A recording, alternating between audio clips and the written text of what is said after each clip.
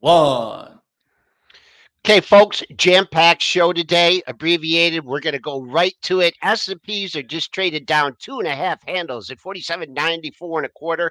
Let's bring in Triple D and Money Mitch here. Dennis, we're down, but we're not out. Nike getting stomped. What is going on out Well, there? we're not down, Joel. We're basically flat. I mean, Flat. this You're is right. unbelievable. This market resilience is nothing short of absolutely incredible. We Yeah. get the FedEx earnings a couple of days ago. The disaster of the report, obviously, and this, obviously a lot of stocks, like just ignore it. We don't care.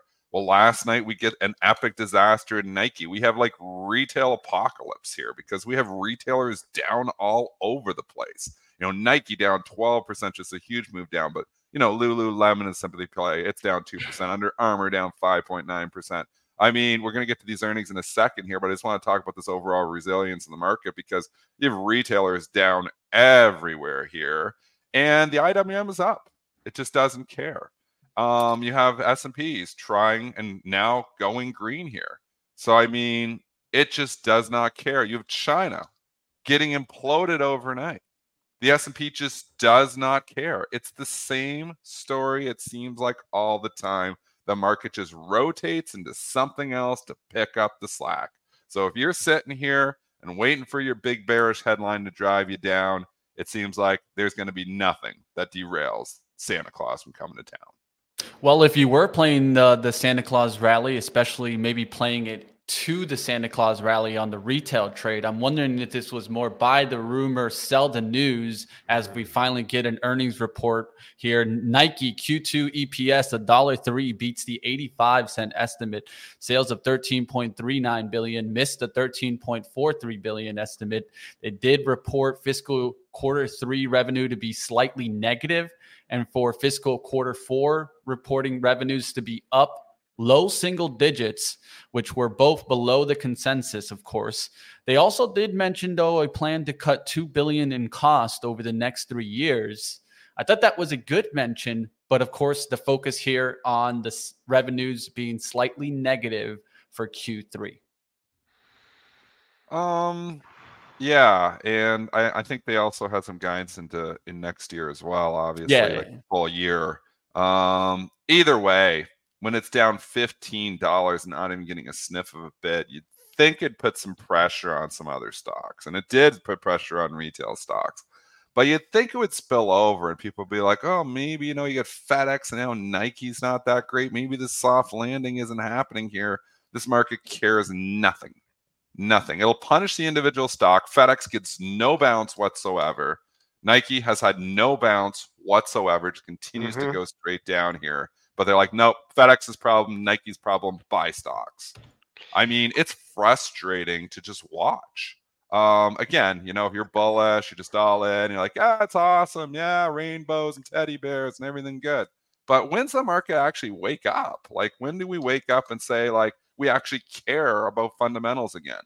I mean, and the China story here, let's just go to the China story here for a second because we're going to get Tim Seymour on earlier. He's coming on at 8:10. I want his thoughts here as well. But China's getting whacked here again, too. I mean, how many FXI, this is starting to approach the October lows from 2022. I mean, it is making a new 52-week low here right now as we speak. So you just have a completely different story over there. So FXI going down, BABA, we know can never, get anything going here. We know the only stock that's got anything going is PDD. I mean, there's just a lot of stocks that have just been, really beat up here, obviously, and market just like just the FedEx and Nike to just knock the market down at all just makes me just think there's nothing going to knock this market down. Real quick on the Nike, you got a little bit of a bit. I mean, you're off the pre-market low of 106.60. Give it back. All these gains. Top right chart. You're right back here. If you want to be a buyer today, let's see this 104.5 to 105 area. It's kind of where you broke out from and retested. So, if you're looking at it short term, that's a big level. I should not be keeping an eye on Nike. I'm not even going to talk about the top of yesterday's range. Deckers is getting hit on this finally, down $24. Foot Locker, that had a big rally too. The only thing, with Nike is look at the expectations. Like, look at that chart since the October earnings. I mean, that's just one heck of a move. They had to blow it away. They didn't blow it away, and they lowered guidance. So Nike getting stomped on here today. S&Ps are flat, and as Dennis was mentioned, there's a bidder out there. The bidder is Santa Claus. Santa Claus is holding up this market here. We officially, I believe, start the Santa Claus rally here today. Yes. This is official here now. So the seasonality trumps all, I guess. So we don't care that China's making new 52-week lows. We don't care that Nike's getting slaughtered. We just care that Santa Claus is coming to town and there's no stopping it. So if I'm looking at my screen, everything that really didn't report, get out of retailers. You can't talk retailers because they're all getting hammered. Can't talk China stocks because they're all getting hammered. But they're going to buy something. They're buying oil stocks. Just looking through, they are buying. They're not buying. Like, it's a little bit of mixed bag. I would say it's half green, half red, which is why the S&P is flat, because it's half green, half red. But I just look here and think, like, I can't understand how we just don't. We get that 1% down day, and then yesterday they just buy it back in the afternoon, and I just can't understand the resilience. You just got to stop thinking logically about this market and just trade what's in front of you. This market just wants to go higher. I mean, we're going to get PCE. What happens, in 24 minutes with the PCE? If it's a little bit hot, they probably just say, it doesn't matter. If it's a little bit not, they're going to rally the hell out of it. So hard on the Bears, man. It is. And I mean, it's kind of hard to even change, right? I mean, every single time you've changed tunes, or anybody, at least that I've seen change tunes, it just seems like you just get run over right now. Being a Bear, easy way to get run over right now. So I know that there's it's been an easy way all year, Mitch. Yeah. I mean, Bears have been murdered this year. I wouldn't say overall. I mean, it depends on your timing, right? I think now would not be the right timing, right? Because there was some declines, right? We did go to a couple corrections. If you're shorting then, you probably did fine. But overall, yes, definitely. The Bears have been getting stuffed. And now, does this leave room for the Santa Claus rally to really get us to all-time highs? What do you guys think? I mean, probably. We're right there. You've done it in the Qs, right? Yeah, I'm looking SPY, and I'm like, man. Have we had a Q? I don't think we have on the Qs. We had all-time highs. We had 52-week high. Did we? Oh, yeah, you're right. There's a little one up there. 408. Yep. Oh, no, we did. No, we did. I think we hit. Yeah, we did. Highs in the Qs. Yeah. Stop. S&P cash, just to keep you, we did have a high. I got to go to the cash because of the way things change with interest rates and the premiums. 48.1662, and so far we have gotten to 47.78. So pretty darn close there. Bristol Myers in the news today. Let's talk about Bristol Myers acquiring its acquisition of Karuna Therapeutics for $14 billion. This move grants, of course, access to a potential breakthrough schizophrenia drug. Of course, this is going to also aid the company in addressing a patent expiration that's coming into play. This is for $330 per share in cash. KRTX investors are definitely with a little bit of a smile on today. Christmas present. Premium. This is the present right here. Yeah. It's a big 48% here. What a premium they do pay for these small biotech companies. And we've seen a few of these. We've been talking about the XBI and just the diamonds in the rough. I mean, that's where we're really at, is just this market here has been, looking into smaller, obviously, biotech companies, and a few of them have been getting bought. It's why the XBI has really started to lift. It's really lifted with rates. I mean, rates have come down. That's really helped it. But what else has helped is we've had a few little deals. So finding those diamonds in the rough, and congratulations to KRTX shareholders here. They're having their payday today. Yeah, a little bit of a little discount to the actual cash, but I mean, time value of money playing in. If you want to cash out early, you can. If you want to hold, doesn't look like it. I don't know about the antitrust. It seems like the patent thing you mentioned, but that's not. It seems like they're avoiding the patent. 322.30, of course, is the pre-market high, and then 330. When's the deal supposed to close, Mitch? Does it say? I'll look that up right now. Okay, I don't have it. You don't see the present? You don't see the present on the screen? Let's see. Oh, nice.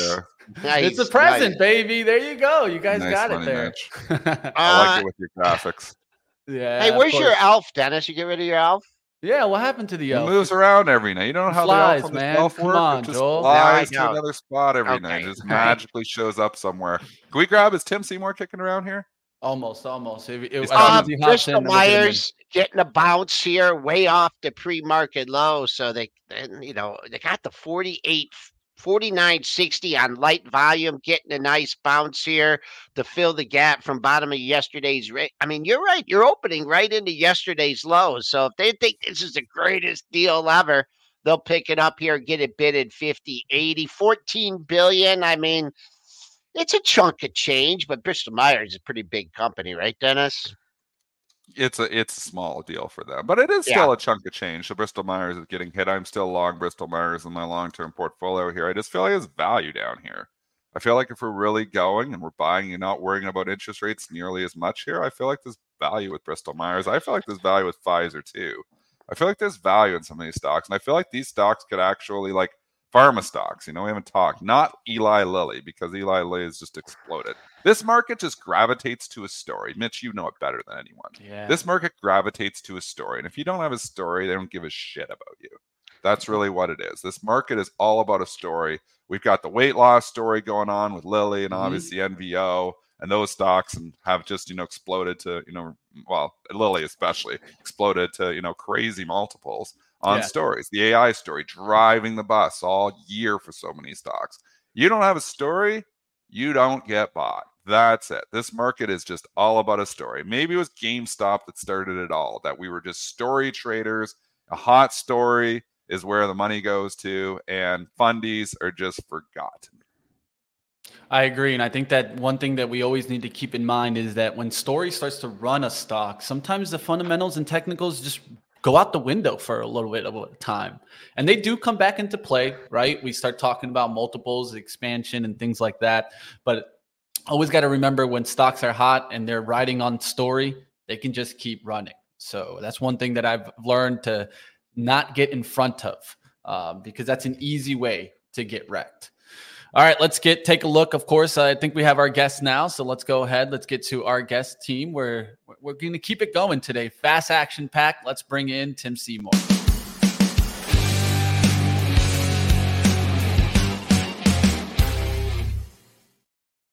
Tim Seymour, CIO of Seymour Asset Management, joining us here on Pre-Market Prep. Tim, how you doing? How's the year been treating you? The year's been treating me great. It's been a year of picking stocks. It's been a year, obviously, of the sentiment typically being pushing in one direction, and that's led to major counter trend rallies. I think you guys know this over the years. I'm kind of a long cycle investor, at least with some of the things that in my international world, and there's some really interesting long-term trends that I think have been continuing to play out, whether it's the dollar. We talk about rates all the time. The move higher in rates is not just, and then the move lower, of course, but I still think we're in a move higher from 2015 on rates that I still think at least still needs to be proven that it's not still going higher. The move in gold, the 20-year gold chart is one of the best charts out there. So there's a lot to talk about. It's been a great year. Most importantly, friends and family, a lot of good health, and the Rangers have come out of the gates as the best team in the National Hockey League. The best team in the National Hockey. Let's just call it what it is. Oilers Rangers tonight. I think it's just gonna happen. We got a huge game tonight here. Oilers versus Rangers. What's gonna happen there? I think the Oilers goaltending will implode for them though, so you'll probably be fine as long as you get 20 shots on net against Edmonton. But is Cam Talbot still in the nets for them? Wouldn't it be nice for Edmonton to have Cam Talbot, because he is like leading LA Kings out there? Cam Talbot show in LA. No, Edmonton has garbage in net, just garbage in net. That's what's going on here. Because there's 4 or 5 Rangers backups that are, including Georgiev in Colorado and Anta in Carolina. I mean, you put in a little time as a Rangers apprentice backstop, and it seems to lead to stardom somewhere else. It does. Isn't that the truth? They're like the farm system. The farm system for the rest of the league. You guys stole one from the Wings a couple weeks ago. Some bad calls in there. A lot of them. Yeah, and I don't know what's going on with Patrick Kane there, but I want to ask you something here. Right. Okay, so the conventional wisdom this year was supposed to be don't fight the Fed, right? Because rates are going up, and you should have alternatives to the market, right? And that happened till October, and then you all know what happened in November and December. It could be a flip of the switch here next year with rates going down, that the market goes down with it. Is there any chance of that happening? Or is it just good when rates go up and good when rates go down? No, it's look, obviously higher rates were bad, so lower rates seem better is of course what we've been doing since rates peaked in the end of October. Market, we all know what these numbers are. So, it's 20% on the Qs. It's 16% on the SPYs, more or less. It's, stratosphere on semis, all making relative new highs. There's different pieces of this analysis, but you're asking me about rates. We all know that lower rates ultimately are not what we want. And we're talking about, whatever that line in the sand is. It's probably 350 on the 10-year where people start to get really upset. And it is emblematic of, at least the economic conditions. Everybody's got their history books out. Everybody knows when the Fed starts cutting. It's there's pick your timing on that. It's not good news for equities, and they're cutting for a reason typically. So look, I'm not sure we're going to move a whole lot lower on rates. I'm not sure we're supposed to move a whole lot. Okay, and that's based upon the economic fundamentals we have right now. I think the labor market's going to continue to deteriorate. That's what the Fed wants. I think discretionary spend is going to start to pull in. I think the sequencing of all of the post-COVID economic realities have been much slower to play out. And so, but from a market's perspective, and this is what you guys do every morning, it's the market you have, and the market we have right now tells me that I still think that there's a fair amount of cash on the sidelines. I don't even think we've really seen a blow off top. I know this is crazy, but I think we're going to go higher. But I think I think you do need to be dancing by the door in a handful of trades. I think there's some great setups for next year. We all know there's parts of the real economy that have really underperformed and have underperformed this move. So I think there's different places to be looking that I think, especially for a lot of your audience, whether it's an advisory community, self-directed investors, people that are looking longer term. Like there's people who love to trade the market every day. Pick whatever part of your portfolio and of your net worth you want to do that with. But if you're investing and allocating over long term, there's some really interesting stuff to do with the market that we have right now. And so they're always wild years. This one seems like it really has been a little crazier. I'm looking up at my screens, and again, I think this breakout in gold should be telling you something, and I think it should be telling you trends that have been, we've started talking about why central banks were buying gold and why people are buying Bitcoin. We could have had this conversation 5 to 10 years ago. We all know the U.S. doesn't lose reserve currency status overnight, but we also know that some of these trends and the foundations for change are well in place, and they're not going to change. And so anyway, I think the move lower in rates is 385 10-year right now is probably a place that feels like a sweet spot. I think the dynamics for the housing market, I don't think get a whole lot better. The financial conditions out there have gotten a lot looser, and that's not going to help the Fed's job. I think we have a lot of there are structural elements of inflation here that aren't going to get a lot better, and in fact probably hold here, maybe get a little worse. If the Fed wants to hold the line at 2%, then I don't think we're going to get there. What about China? And overnight we get hit here again. I know Tencent was getting whacked here overnight on more online gaming restrictions here. Regulation is just been an issue for China stocks for a very long time. But, you know, just quietly, the FXI is trying to make a new 52-week low here. I mean, it is the complete opposite of what we have over here in North America. I mean, other, you know, emerging markets have done fairly well, but China just cannot catch a bid. PDD has been okay, but all the other ones like Alibaba, you know, and you can just go through the list, JD, Baidu, they're all just hanging out not that far from 52-week lows. It's been a really tough trade. Is there a catch-up trade for China in 2024?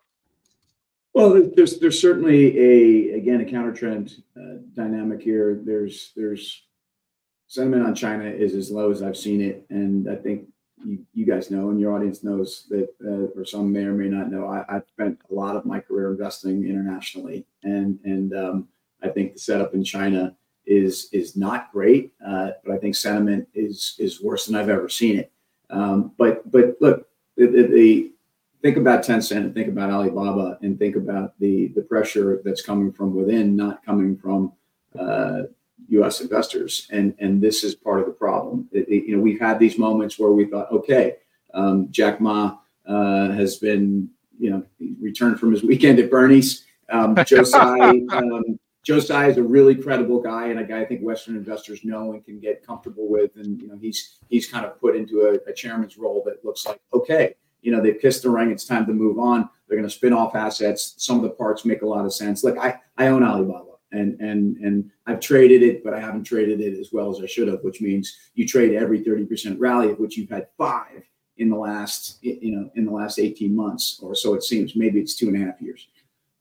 But right now it's hard to truly believe that, especially after they've called off a couple of the, you know, the IPO and a couple of the spinoffs that were part of this catalyst.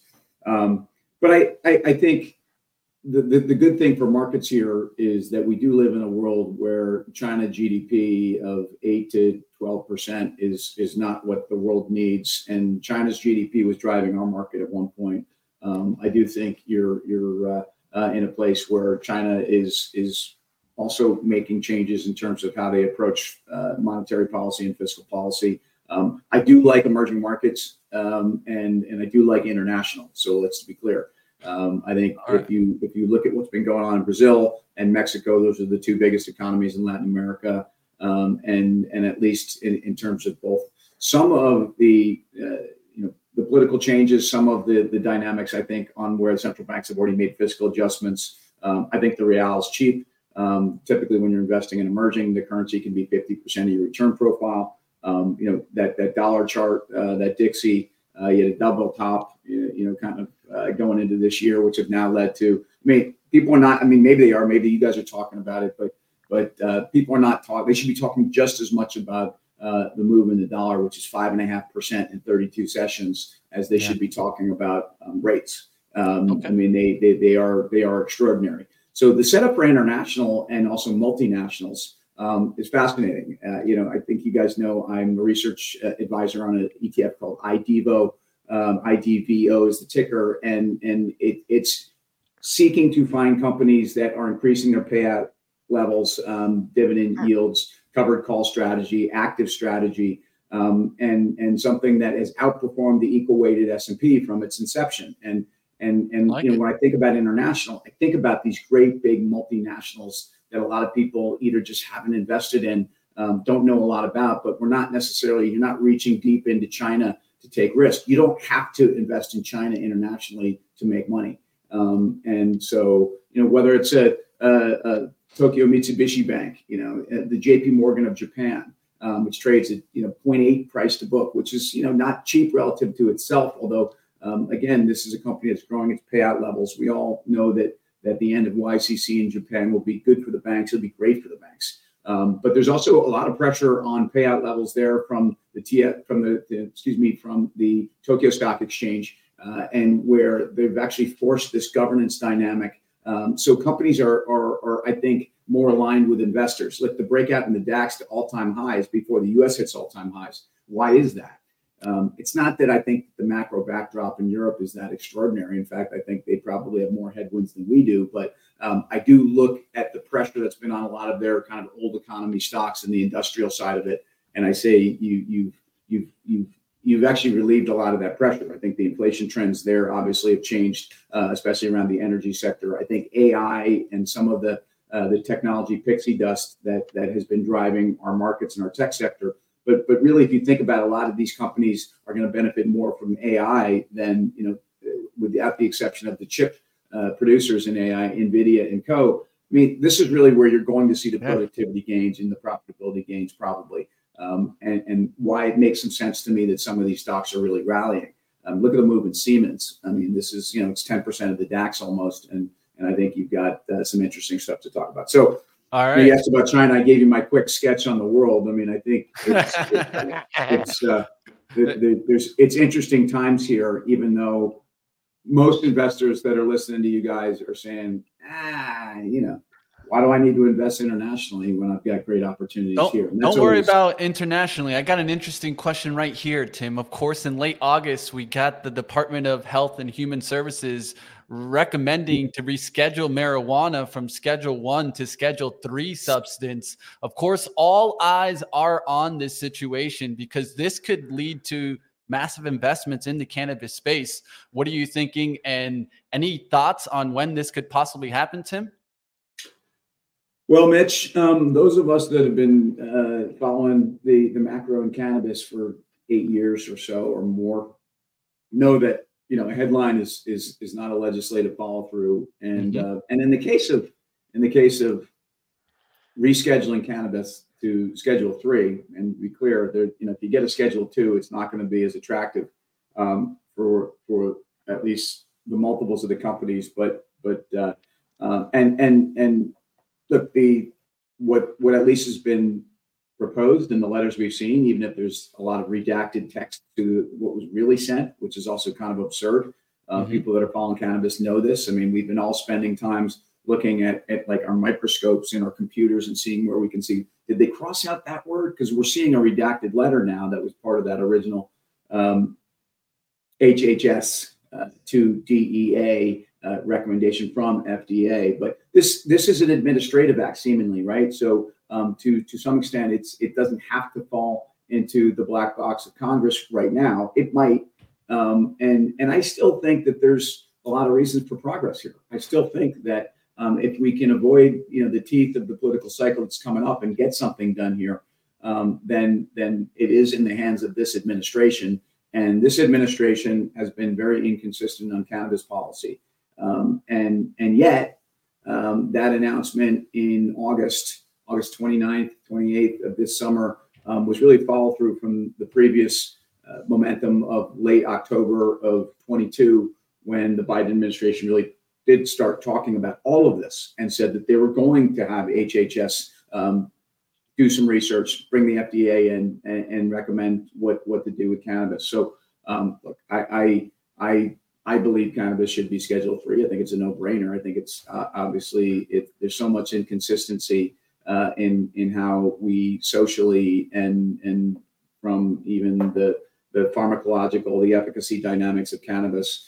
There's no question that this has medicinal value to me. There's no question this is so much different in terms of, can people have behavioral issues with anything in life? I mean, I need to have my Starbucks every morning. It probably, at its worst, means I get worked up when my kids change the channel on me when I'm watching the Ranger game more than I should, because I've got my caffeine nerves. But the reality is, and so in leaving that aside, what you saw in third quarter numbers for the cannabis sector is that the biggest companies have spent the last 2 years both with a Fed so with cost of capital getting worse, with less capital coming in, with greater risk dynamics going on for global markets. These companies who've not been able to raise new capital have become much better operators. So the most important things for cannabis in this order, I think, in the next 3 months to 6 months are, no question, some kind of follow through from the DEA. There's people that have looked at recommendations from HHS to DEA, and Mitch, maybe you're following this, maybe all you guys are following this. I mean, there's a timeline that people have looked at in the past, and they said it's 110 days. So we're now at 100. Tim, sorry to interrupt you. We got the PCE number coming up. Do you want to stay on with us? Yeah, you want to do it? I get a little excited, so you better move your coffee, because I get, and then Dennis goes in the background. Dennis is going wide. We're trading near the highs of the session. 99.50 is your high. Nothing in there, folks. Old time closing high for the move is 20.50. Okay. Or geared for this PCE number. The people with the super fast internet are already getting the numbers. No algo, a little bit of algo jump in here. We did make a new high. Market is waiting for, how is inflation? How are wages? We are moments away here. I got 8:30 and 25 seconds here. What's going on, Mitch? You seen anything out there? Not just yet. Of course, I'm looking at year over year to come in at 3.4, core to come in at 3.4, overall at 2.8. Let's see how it comes in here. There you go. We're starting to get them now. I got some durables coming in. Just looking still for PCE. Just give me a second here. I should have it any moment. Market, we're chopping right around unchanged here. The Bulls tried to get it into 4,800 handle. The Bears have not really made inline number. I'm just looking because the market's in line here. That's what I would have to guess. But here we go. A little move down. Maybe it's a little bit hot. Maybe Jerome had these numbers. Let's see. November core PCE prices. Survey says doop doop. I'm awaiting. Wow, this is like 8:31 in 30 seconds. What's going on here? Maybe the government. There we go. Month over month, of course, is 0.1 versus a 0.2 estimate, prior being 0.2. So slightly down there on core PCE month over month. Looking for the year over year, I'll give you guys that. That's at 2.6 versus a 2.8 estimate. Thank you, Tim. And then personal spending coming in at 0.2 versus a 0.2 estimate, prior 0.2. So pretty much in line here, a little bit down, actually, a little bit light. And I think Jerome might have been seeing this beforehand. If we look at core PCE year over year at 3.2 versus a 3.3 estimate, prior being 3.5. So continuing the trend of inflation coming down. Tim, let's get your take.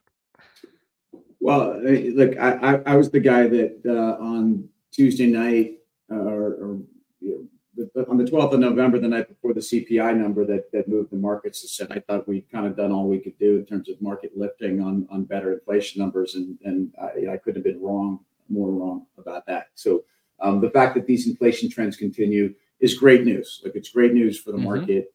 This durables number is also really noisy because the headline came in well above the poll, but if you strip out transport and some defense stuff, it's a pretty it's not a number that's going to tell you there's a lot more strength in there. It's kind of in line. So I think the markets are going to continue to try to bid down rates. I don't think we have 150 basis points of cuts next year, but let's watch Fed fund futures here too, because they're pricing all kinds of fun stuff in. Okay, great analysis, Tim. Market take a little bit of a hit. We're just down just about 5 handles here. So a little action both sides. We'll just keep an eye on unchanged. Tim Seymour has been on with us. He's the CIO of Seymour Asset Management. You guys all know how to find him on Twitter at Tim Seymour. Great having you on. Thanks for staying on the number. Thanks. Have great holidays, and we'll dial you up in 2024. Thank you, Tim Seymour. Thanks, Joel, Mitch, Double D. Speak to you soon. Happy holidays, everybody. See you guys. All right. Thank you, Tim. Like always, let's take a look. How'd the action go in the market there? Not much, right? What do you guys think? I did buy the dip because why not? That's what you do. Why not? Why not? So I bought some IWM at 44. I bought a couple things down there. I mean, why not? That's what you do. In bull markets, you just buy the dip blindly. I was like, inline number. I guess I just buy the dip blindly. Buy the dip, win money. That's how it goes. Hey, it's working, right? Nauseating, but it works. Yeah, it'll give you a nosebleed, but you got to keep doing it, right? And just plug it up and keep going, man. Stop crying about it. They'll buy this market back because we're in an inline number here. This is not going to derail the bear thesis. You needed something like for the bears. They needed to see like, ooh, that's a hot number. Yeah, spike. That maybe makes Powell think a little bit more. There's no thinking off this number. So this number is not going to be the number that derails the bull thesis and derails Santa Claus from coming to town here. So I think Santa Claus is still coming. I thought Nike would put a little dent in the party or something, maybe throw a little bit of coal in the sleigh. No, it didn't. Nike didn't throw any coal in the sleigh. It just continues on its merry way. All right, team. We're gonna start wrapping up the show right now, guys, and bring you guys over to my video that I've been working on hard, guys. I interviewed 8 experts for you guys to get the outlook of 2024. That's coming on next, so don't go anywhere. Of course, you guys can keep up with everything. Joel Elconin, will you have a closing print today, Joel? Yep. Pre-market prep plus and closing print today. So everyone tune in. And Dennis, you said you were having a bad day, but I didn't think you were going to lose a D there. He always calls me Double D. Double D. He's always called me Double D. I mean, you like Dennis Dick. It's like that, boom. So he's always called me Double D. I know I lost Double D. Dale's your middle name. That's why you do it. I'm going to sign out here. I'm just going to say unchanged. I mean, we had the little dip. We didn't take out the pre-market low. Let's see if the bulls can establish that bid above that closing price from yesterday at 96.75. So, folks, Merry Christmas. Happy holidays. We'll be back with you guys on Tuesday. All right, just to give you a preview of what's coming on next, you guys got Ryan Dietrich, Cameron Dawson, Jay Woods, Todd Gordon, Sam Stovall, and Mike Lee Strategy. Of course, we also got hedge fund tips. Check it out, Dennis. It's going to be a pretty good one. This is going to go all the way until 11, and then we'll do a live trading stream. So check it out, team. Get your outlook on 2024. And for everybody, this is my present to you guys out there. So take care, and I'll see you guys on Tuesday. Smash the like. Enjoy the holidays, team. And Santa's coming to town, team. Starting up next.